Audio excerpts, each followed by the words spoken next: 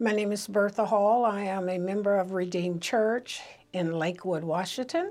We are normally doing Drop 5, but today, because of what has happened in our nation in the last 10 days, we're doing a prayer. We ask that God will come in and speak through me because our nation is hurting. The world is hurting, not just here, but even in Ukraine, many children are being murdered. And so, Lord, we ask today, as we come to you in prayer, that you would reach out and touch the many hearts that are broken, Lord, the mothers and fathers and the grandparents, and just extended family members that are hurting today, Lord. Lord, we come to you in the name of Jesus because you said in your word, if my people which are called by my name will humble themselves and pray and seek your face and turn from their wicked ways, then would we hear from heaven, Lord. And you said you would forgive our sins and heal the land. And Lord, the land need to be healed. We are the land, God. You're talking about your people, Lord.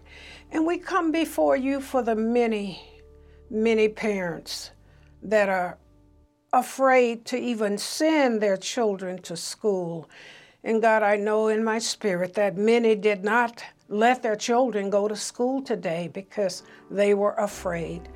The children are afraid, the parents are afraid, and Lord, give the parents the words to give their children, to comfort them and to let them know that you will preserve and take care of them. Lord, I'm so grateful for these people that you have put in this place in Redeem, God, that is all about you, God, all about prayer, God. And today, Lord, I ask that every mother, every father will find comfort in your word, knowing that weeping may endure for the night, but joy cometh in the morning. And Lord, when you said it cometh in the morning, Lord, you literally was not speaking of tomorrow morning, God, but joy will come. It takes many mornings sometimes for joy to come, but it will come, God. I am a witness that it will come.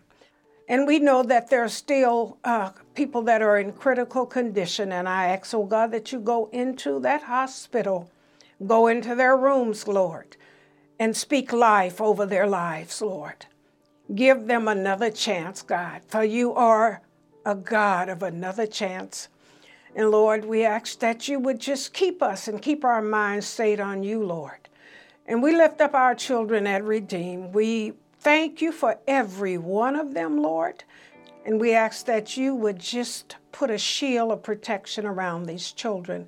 And for the rest of the school year, God, we ask that they will have peace when they leave home in the mornings, that they will not have fear, and that they would know that you're walking with them. We thank you for what you've already done today, Lord, for the hearts that you've touched, for the lives that you are going to change, Lord, that are going to have a different attitude, that we're going to seek out those that are hurting, God.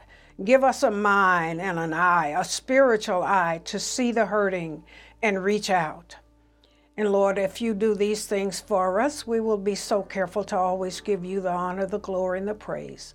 For it's in Jesus' name we ask it all. And we thank you for it. In Jesus' name, amen.